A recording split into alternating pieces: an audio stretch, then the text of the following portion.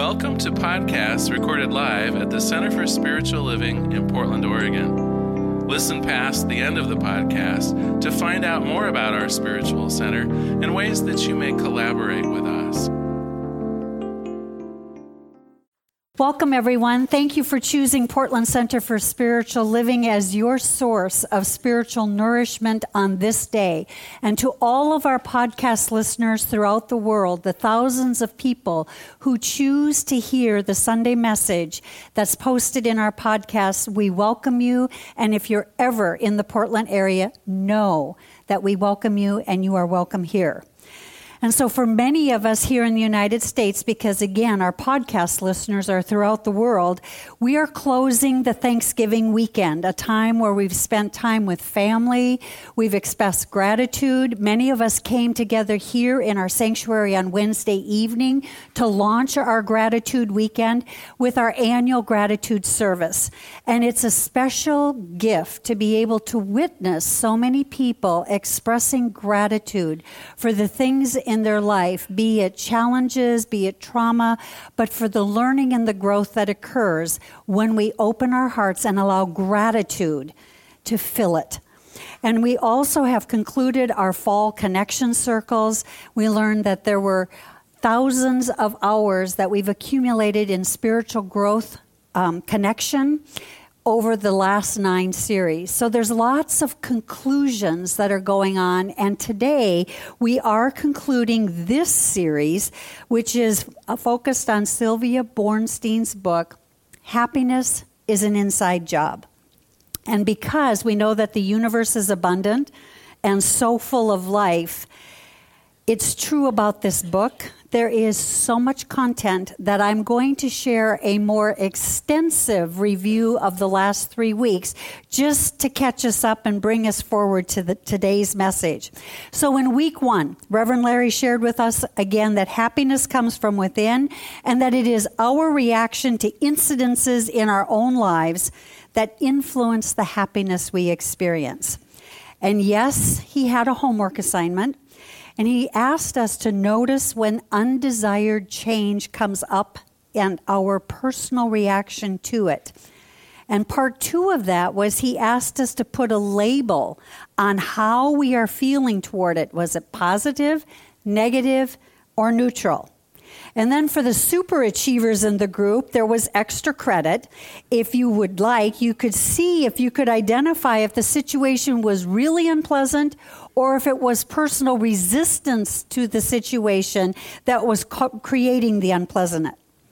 So that was our homework and that was our lesson in week 1. In week 2, we learned that through wise effort, that Sylvia Boorstein describes as kindness and compassion, happiness resides and thereby keeps our heart center open, even in difficult and challenging times.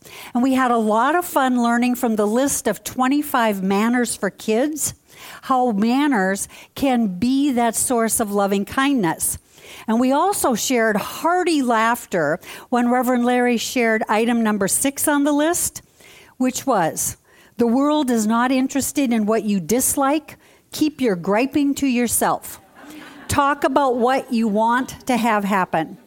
And so our homework for that week was look for ways to bring loving kindness and compassion into the world, even when it's unpleasant to do. And again, extra credit for super achievers. An advanced course in loving kindness, can we show compassion for the person requiring the undesired change that we perceive is giving us something quite unpleasant to do? So that was week 2. How is everybody doing on that homework? Week 3 was more my favorite. In Always a Silver Lining, we learned that we are in charge of our emotional makeup and we can stop a downward emotional spiral. We learn tools for interrupting our thinking in an unpleasant situation. And our homework was ask ourselves the question, what do I know about me personally that can turn around a downward spiral of thinking? And then once we identify that, develop a personal happiness playlist, something that generates a palpable feeling of love and compassion. like when we play our list of music on our iPod.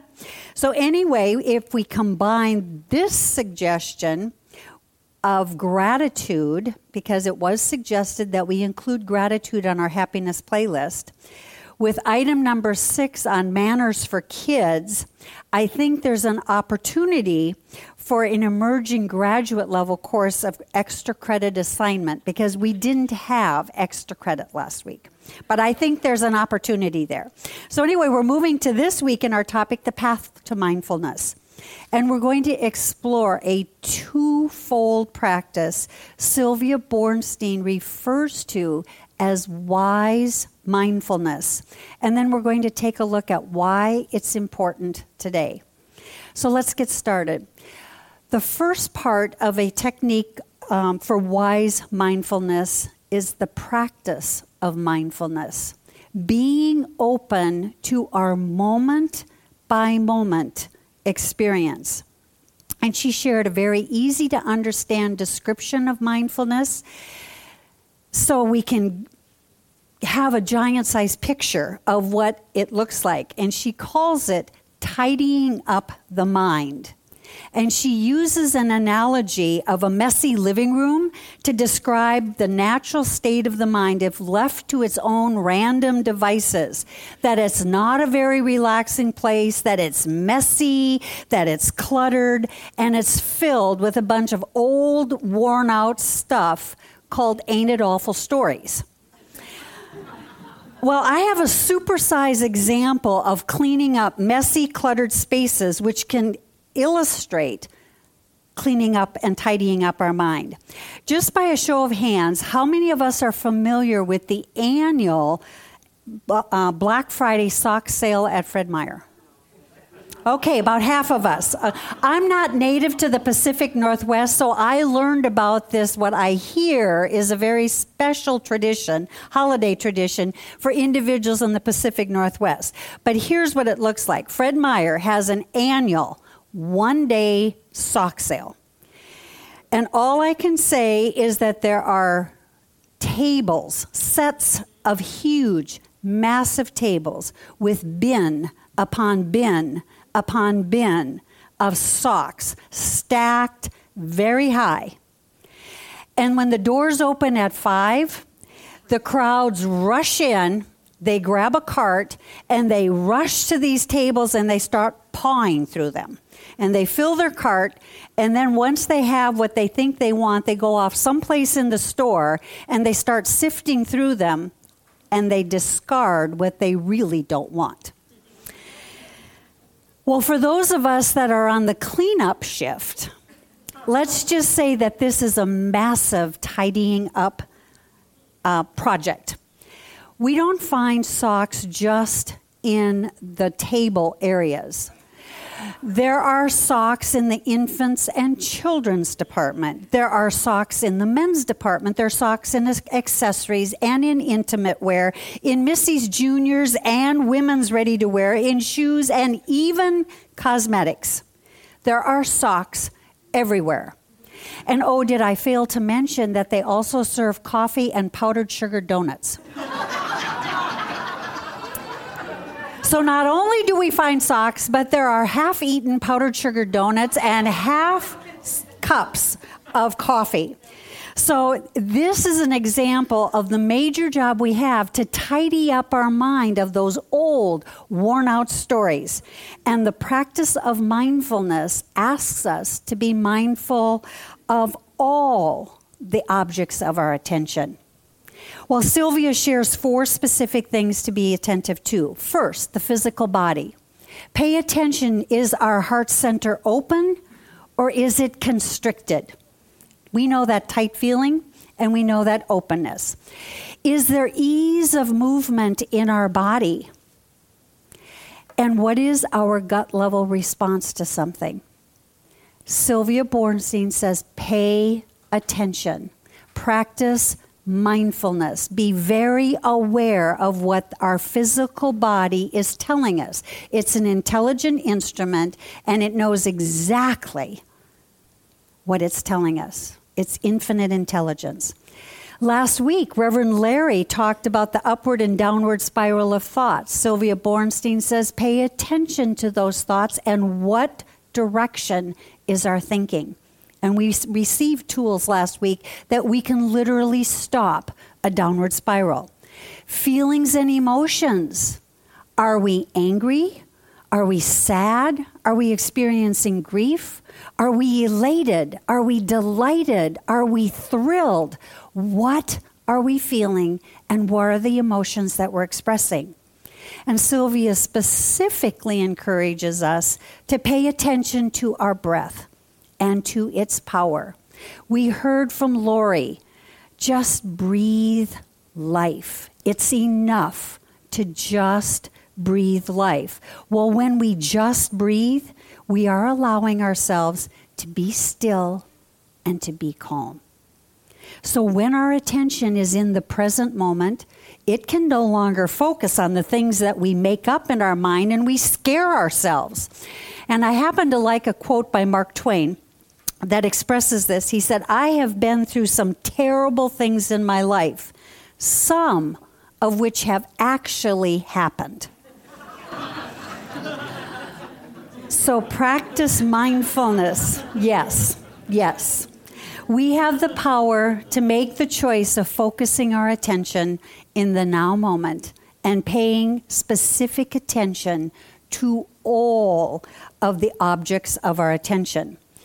So the second part of wise mindfulness that she shares is a technique called metta practice. And I'm not familiar with all the traditions of Buddhism, so I had to do some research on this. What she says is that metta means benevolent connection, friendliness, and active interest in others. So this is a practice of having a benevolent heart open to others. And she shares that as we go about our daily living, meeting people, we often register like or dislike, almost instantaneously. It's pleasant or it's unpleasant. We're attracted or we're annoyed. And she said, yet if our mind is to be that harbor, that safe haven of peace and harmony and a repository of wisdom, it needs to act as if it had no preference. So none of this attracted to or annoyed, like, dislike, pleasant, unpleasant. It's all about neutral.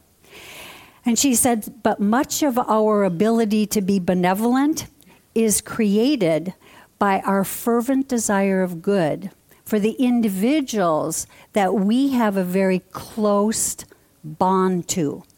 And so she says it's very natural that when we are praying, there's a specific ardency in our prayers for the people with whom we are personally involved. Well, I had a very, what I would call, profound experience this past week that illustrates this.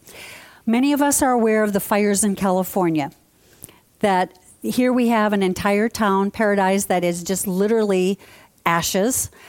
We have many, many people that are homeless. We have massive amount of loss of life.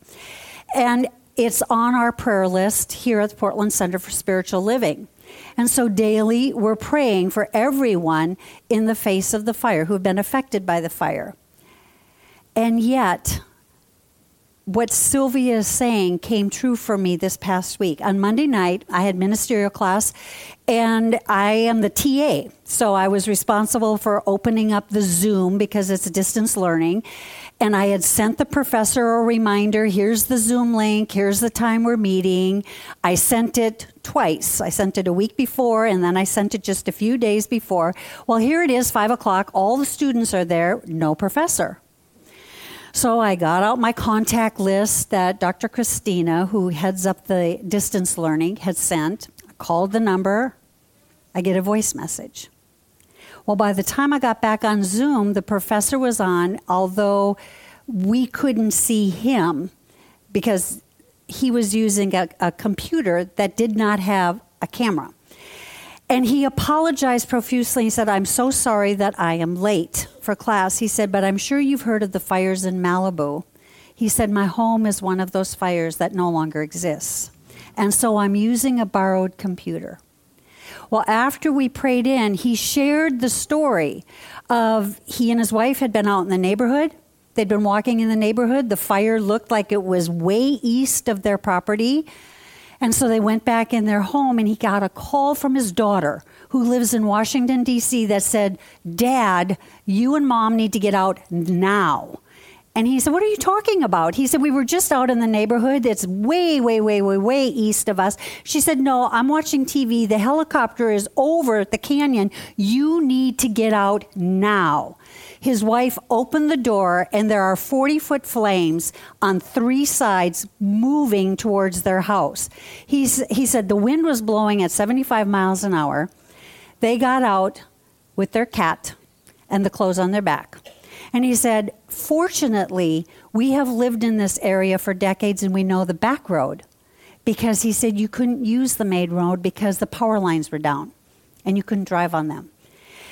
In an instant, I understood what Silvio was talking about. It went from individuals affected by the fire to I know someone. It has a face. This person has a name, has a family, and got out with his cat. It changed instantly. The prayer does have a different ardency. So what Sylvia is saying to us is that at any moment, in any time, we can still have that same conviction, that same fervency, that same ardent prayer for anyone, because we're all one.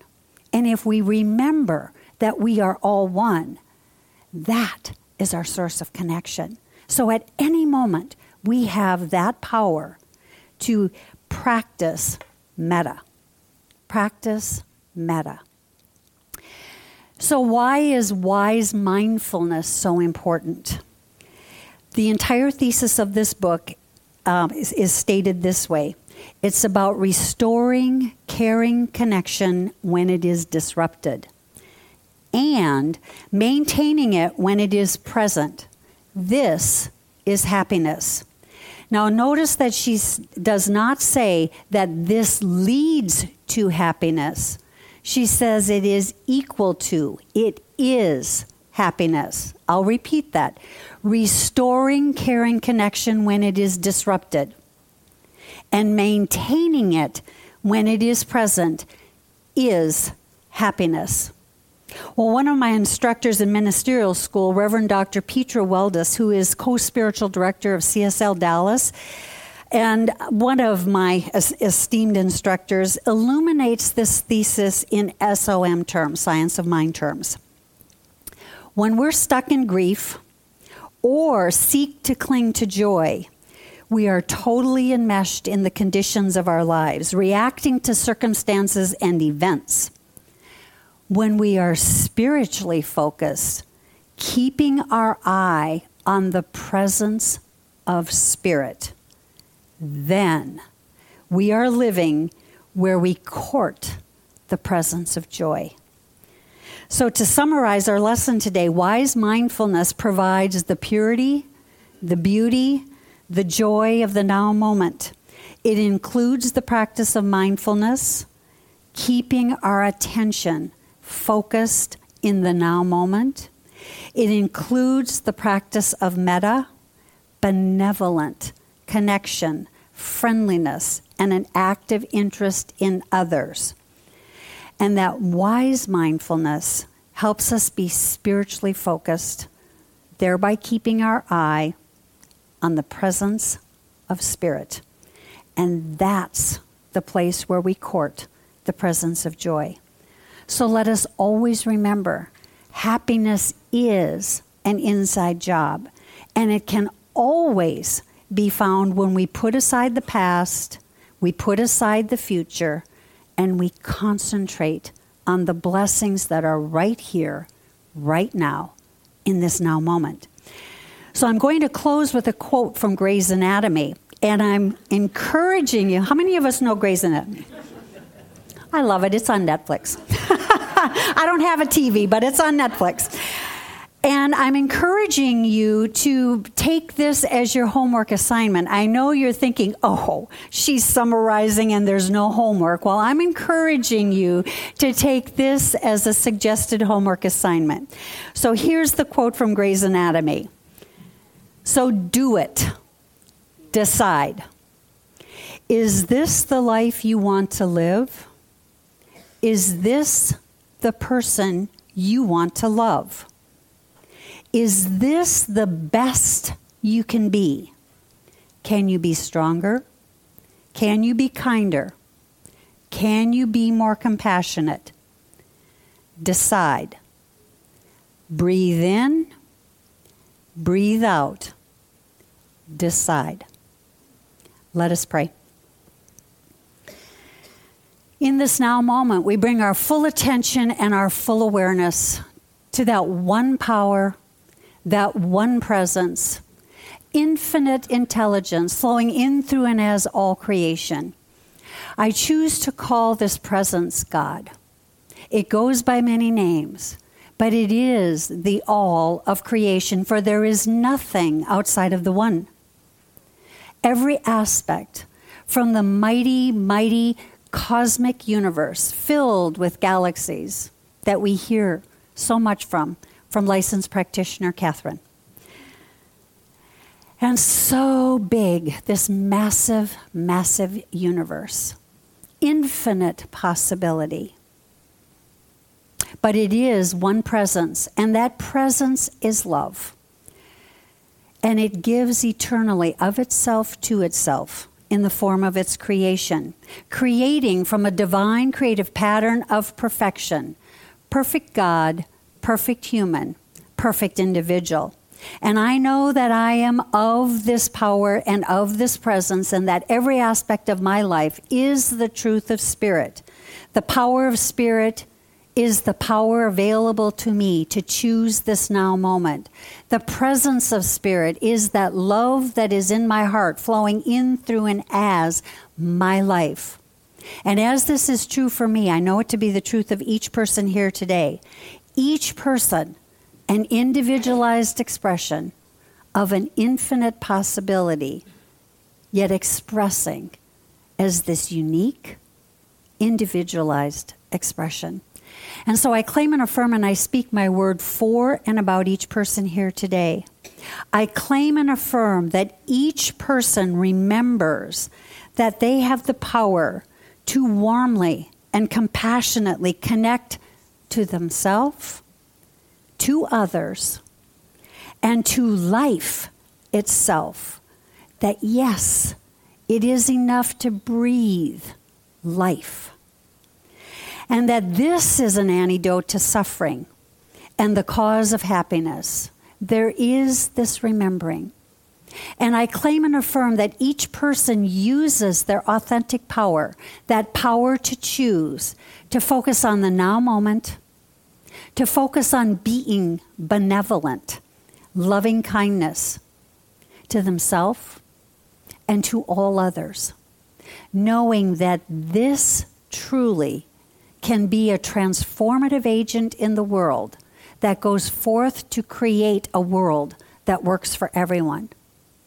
And I am so grateful for this truth that God is all there is.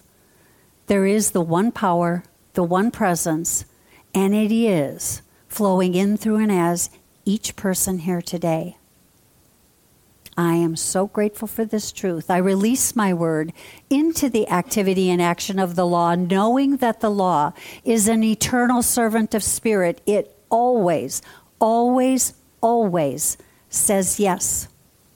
And so with absolute conviction and firmament of mind, together we say, and so it is. Thank you for being here today.